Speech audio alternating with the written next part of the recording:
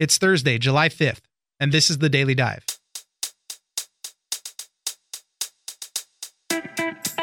What has happened to the great American summer job?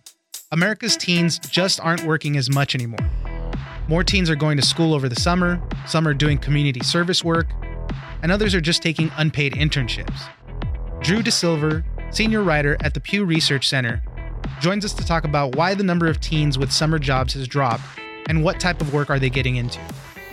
Next, we will talk about the new arms race that is threatening to explode in space. It was mid-June when President Trump announced that he wanted to create a space force.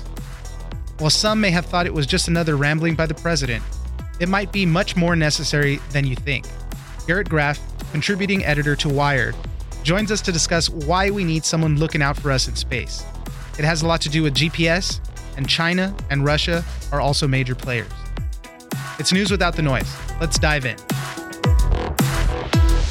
There's also some structural changes in the economy that have been going on. A lot of the low-skill jobs that don't require a lot of training that teens used to fill, those jobs don't really exist anymore. You know, some of these jobs that used to be just summer employment jobs are now being filled by adults. Joining us now is Drew DeSilver, senior writer at Pew Research Center. Thank you very much for joining us, Drew. Thank you for having me. So let's talk about what has happened to the great American summer job. Teens aren't working as much as they used to during the summer. What's going on? Well, that's true. They aren't. They're, in fact, not working as much as they used to the rest of the year, too. But summer employment has always been the highest for teens because they're out of school and they need money and don't have much else to do, I guess. Do something over the summer, basically. Yes, you can't sit around and play video games, I guess. But what I did was I looked at data from the Bureau of Labor Statistics that goes back to the late 1940s. Since that time, up until right around 2000, right before the dot-com recession, usually right around 50% of teens, and teens being 16-year-olds to 19-year-olds, had some kind of job at some part of the summer. Yeah, it's a pretty good number. Almost half of teens are getting some type of work going. Then after the Great Recession, or not the Great Recession, but the dot-com recession, we have to keep our recession straight, the teen summer employment rate just plunged down to close to 40%, and it never really recovered all that much during the 2000s. And then after the Great Recession that hit in late 2007, 2008, 2009, it just sank way down to less than a third. As of last summer, by my calculations, about 35% of teens were employed at least at some point during the summer. So what are some of the main reasons why teens aren't working as much anymore? That's a good question, and there's not a lot of good answers for it. There's a lot of theories. Teens are staying in school longer. The school year, in a lot of cases, doesn't get out until late June, and sometimes it starts back up again in late August, so there's not as much time for teens to work. And not even as beneficial for some businesses. You got to train people a lot of times, and they're only going to be there really quick. You're wasting a bunch of time. That's true. Teens, sometimes they'll be doing, as part of their graduation requirements, they do community service work, which is not counted as paid employment since it's not paid. They may be doing unpaid internships. They may be going to summer school. A lot of teens are doing college prep classes or some kind of remedial classes of some sort during the summer, so they have less time to work. There's also some structural changes in the economy that have been going on. A lot of the low-skill jobs that don't require a lot of training that teens used to fill, those jobs don't really exist anymore. Some of these jobs that used to be just summer employment jobs are now being filled by adults. So when these teens are getting jobs over the summer, what industry sectors are they usually working in? The two most common ones that teens are working in are what we call accommodation and food services, which is largely restaurants and hotels and things of that nature, and retail, your basic retail job. But the interesting thing is that since 2000, and we only have data that goes back to 2000 for the industry breakdowns, back in 2000, it was roughly the same share of teens got jobs in those two sectors is the 23% and 24%.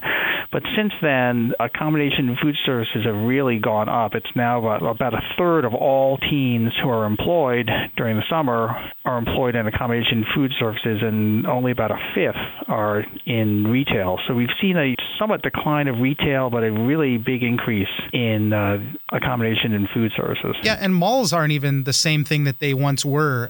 Malls across the country are closing all the time, and so I could imagine that even those jobs are a little tougher to come by sometimes. I think that's probably has a lot to do with it. Yes, I mean we've been hearing for years about how America is over-malled and over-retailed, and we see retailers like Toys R Us going under, and a lot of the clothing brands have gone under. The entry level, low skill type retail jobs, filling in for summer shifts and things. Those are the ones that we've seen a decline in. Looking at some of the smaller sectors in your article also, there was arts and entertainment and recreation. What kind of jobs are considered? That's kind of a heterogeneous mix of industries. We have a lot of things like working for the local sports team, working in museums, working in tourist attractions. The folks who sell you soft serve at the county fair, or, right. Okay. or people are working at a summer stock theater. It's a mix of all that sort of thing. Did you have a summer job when you were younger? I did. I had one of those retail jobs. My father owned a small record and stereo shop in my hometown, and I got to work there during the summers in high school. I'm sure that was actually kind of fun, though. I mean, music, something very easy to kind of get into. It was, and I got to sell records to my friends, and I also got to buy records for the wholesale price instead of the retail price, and I've learned the difference between wholesale and retail. When I was younger, I worked at a supermarket. Luckily, I didn't have to bag groceries or anything. I was in the produce department, and I actually learned a ton in there and got to eat free fruits and vegetables every now and then. So it was actually kind of a fun job that I had. And that carried on beyond the summer into, I just kind of did that part-time while I was going to school. So it was actually a really cool job that I got to partake in. That's interesting. That's one of the things that summer jobs give teens, is they give you a chance to learn about an area or learn about the working world. And that's what some of the experts who've looked into this are concerned about, is that fewer teenagers are actually getting this sort of pre-work experience before they actually launch into their stable part of their careers. Right. And I guess that's why a lot of people are trying to get, the internships and whatnot. They're more career-focused, school-oriented, and things like that. And some of these things provide great experiences while you're getting some money, maybe not towards a larger career, though. Drew DeSilver, senior writer at Pew Research Center, thank you very much for joining us. You're very welcome. Thanks for having me.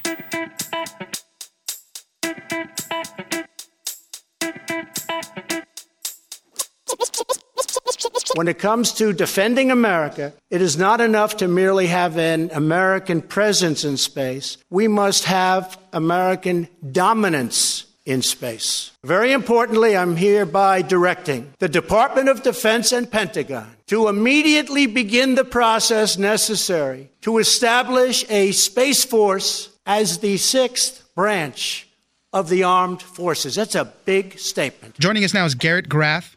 He's a Wired contributing editor. Thank you very much for joining us, Garrett. My pleasure. I found your article. There's a new arms race threatening to explode in space, and it's a fascinating read. In mid-June, the president held a press conference, said he's directing the Pentagon and the Department of Defense to go ahead and create a new Space Force. And everybody had a chuckle, a laugh. People really didn't necessarily know what was going on. They just thought it was another crazy Trump thing. But after reading some of your stuff, it's actually not so far-fetched. It might be something we actually need. It has a lot to do with GPS and how another country could possibly cripple us by targeting satellites in space. But let's start in January 11th, 2007. You were telling us a story about Air Force Major General William Shelton and something that they were monitoring with the Chinese. Space is an area where the United States has been primarily dominant for a generation, and we've gotten sort of very used to that in the course of the way that we sort of live our lives and live in the military and other fields. Sort of more and more of our daily life is moving up into outer space, and so that's our telephone calls, that's our banking system, and really the entire modern world is underpinned by the GPS system. the Global Positioning System and the satellite constellation above. We think of it, as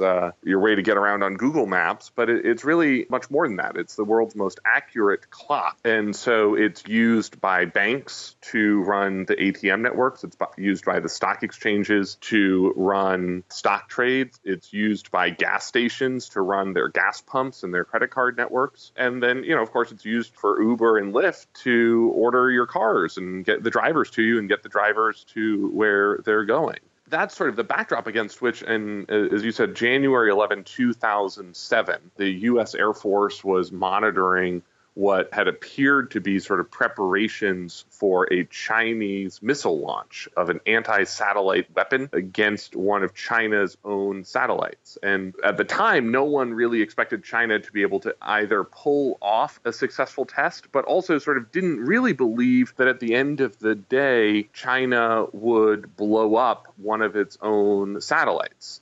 Anytime you're blowing up something in space, that debris field, the space junk created by that explosion in outer space, can last for decades and impedes the ability of anyone else to launch satellites into that particular orbit and impedes the safety and security of all of the other satellites in outer space. It's a huge technological advancement, too, because, when you look at things in space or pictures or whatnot, things seem to be moving slow. They're not. Things are moving fast. These satellites are always in motion.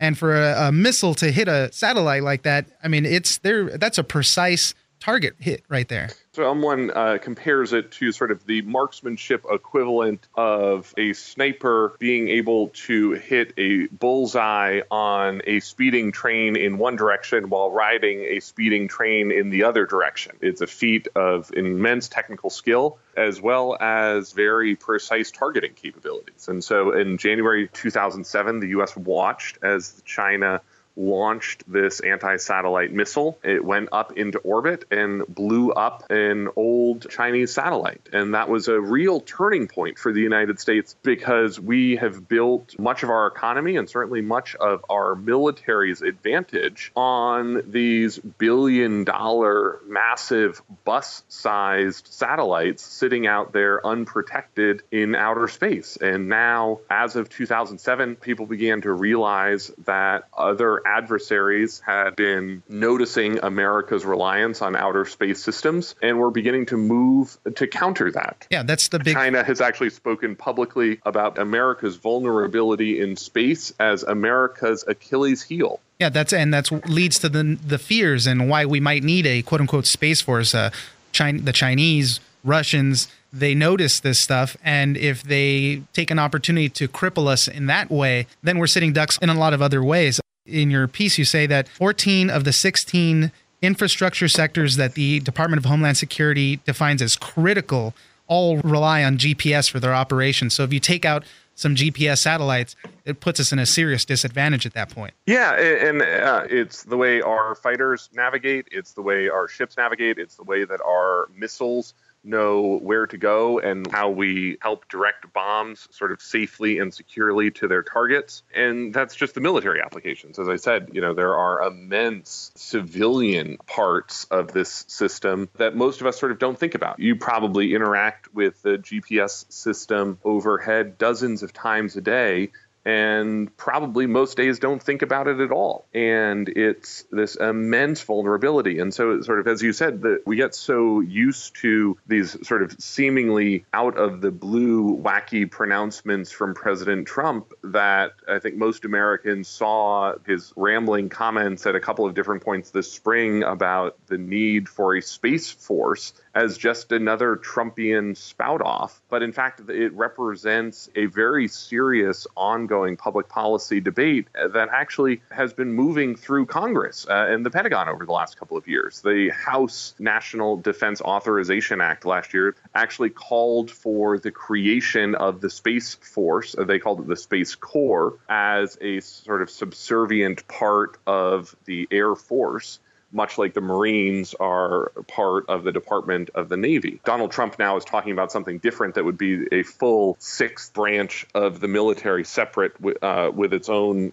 Secretary of the Space Force. But this is something that actually really didn't come out of nowhere and probably actually very accurately reflects the threats and the intelligence briefings that the president is getting from the nation's military and intelligence leaders. When I was speaking to then Director of National Intelligence Jim Clapper as he was leaving office in the fall of 2016, he actually said to me at the time that space was one of his top 3 concerns in the world, and it's something that his successor, Dan Coats, the current Director of National Intelligence, has sort of reiterated this year in what's called the Global Threat Assessment, sort of the annual major roundup of the world's top threats. Let's move forward a little into, let's say, a future type of space war. What are the main categories of space weapons that could be used to target satellites and other things like that? This is part of what makes this story so fascinating, is that in the intelligence community and in the U.S. military, as well as certainly in the American public,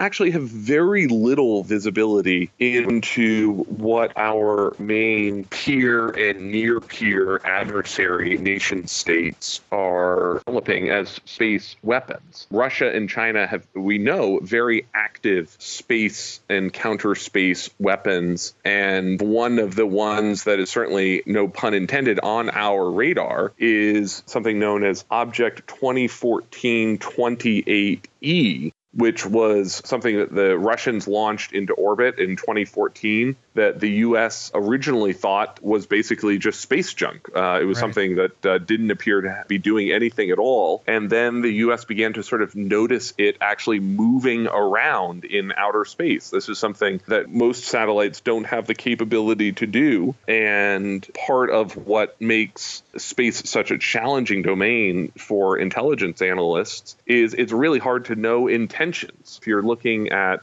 a country like China or Russia that is saying that it's building sort of space repair capabilities, well, those look a lot like space destructive capabilities. As I had sort of one analyst say to me, if something has a grappling arm to help fix something, well, that grappling arm can also rip something out. We have our secrets too, though. We have some unmanned space shuttle-like vehicles that have been orbiting the Earth. There was one that was orbiting the Earth for like 718 days, and it was like a huge secret, right? So, at the same time, and we're also developing. There's another one up there right now doing who knows what. And like you said, also, the rise of companies like SpaceX and everything in the near future, space, low level orbit, all that stuff is going to be very, very impacted with a lot of debris and travel and stuff like that. So it is kind of important to really develop these type of defense measures. That really gets to sort of part of the heart of this debate around the Space Force or the Space Corps. This is going to be an arena, a domain in the government speak that is increasingly populated by commercial interests and even tourists. You've got Jeff Bezos's Blue Origin rockets. You've got Elon Musk's SpaceX. You're going to see space tourists for the first time in the next couple of years beginning to pay to orbit the Earth. And whether we build a true military force looking at outer space, focused on space defense and offense, or whether we build something sort of more akin to a space Coast Guard, sort of something that's more of a police force, sort of a good governance force for outer space, is part of the sort of open question around the development and the evolution of the U.S. space fighting assets. Yeah, it's just such an interesting discussion because you hear Space Force and you think we're getting ready for that big asteroid that's going to hit the Earth soon. And that's really not what this is about. It's so much more imminent, something that we really need to be monitoring because, as you say, if our GPS system gets targeted and it could collapse the entire global economy at some point. One of the things that really shocked me as I was researching this article is that the U.S. actually has no persistent capability to watch space in real time. So we don't really know what's happening up above moment by moment. What we get are basically batch processed radar images that give us a snapshot of what space looked like about 6 hours ago every 6 hours. And so there's a lot of room for something to take place and to begin to unfold far overhead that we would be literally blind to. It's a fascinating story. We didn't even get to touch on a lot of things that are in the article. It's a great read. We'll point people to it on our social media. Garrett Graff, contributing editor to Wired, thank you very much for joining us. My pleasure.